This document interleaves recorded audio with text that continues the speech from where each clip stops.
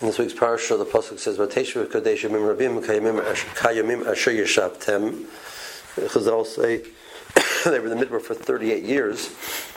The first year being till they got to the midbar, they were at various stages, and then the last year when they were finally coming into Eretz Yisrael. Of those 38 years, they spent 19 in Kadesh. From the flow of the psukim, it seems to me that was immediately after the Ma'aseh Meraglim. The psukim say that the Vateshu v'Kodesh. Later on, they went, but Nathan Hamid Bora, and they started traveling to other places. At the end of the travels, and the 40th year, by Mrs. Miriam, it says V'yeshavom b'Kodesh. They came back to Kodesh.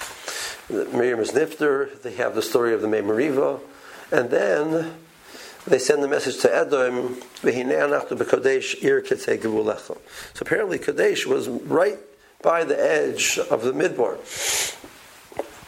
So Klal Yisrael, because Klal Yisrael sent the Meraglim, also from a place which is right by the end of the midbar, ready to go into Eretz Yisrael.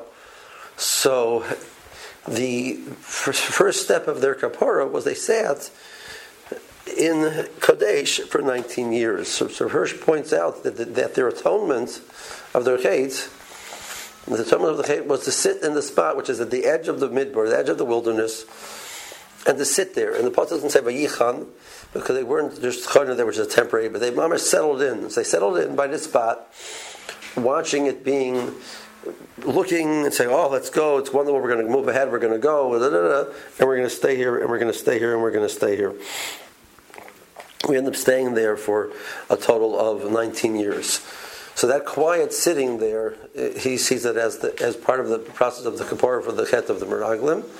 And then when they left, they didn't go forward towards Eretz Yisrael.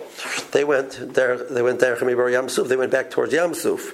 So the second half of their kapara was the process of moving back towards Yam-Suf as opposed to moving forward towards Eretz Yisrael. At many stages in people's lives, I mean, lahavdil, there's many people who will tell you that sitting in a traffic jam, just not moving anywhere, is very frustrating. And they'll take side streets, even if they know that maybe you might stay in the traffic jam, you might get there quicker at the end. But the fact, the feeling of movement, forward movement, is worth it to them, the possibility of extra time, just to feel like they're not sitting still. There's a tremendous difficult point to feel like you're not moving forward. There's kubbas in a person's life where they feel that they're not moving forward.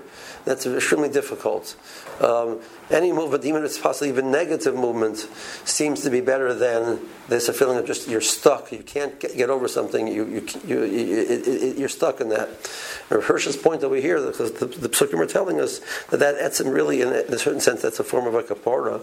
It's a form of a tikkun for the person to learn how to deal with that state of being stuck in something and not being able to move forward is in itself the process of accepting that and understanding that there are bumps in people's lives, and this is the way it is. That itself can act as a form of a tikkun for the person, and then eventually from that a person will have movement, and sometimes even the movement seems to be backwards, but eventually that backwards movement turns into the forward movement, in this case going to Eretz Yisrael, in a person's life, whatever the situation may be. Have a good Shabbos.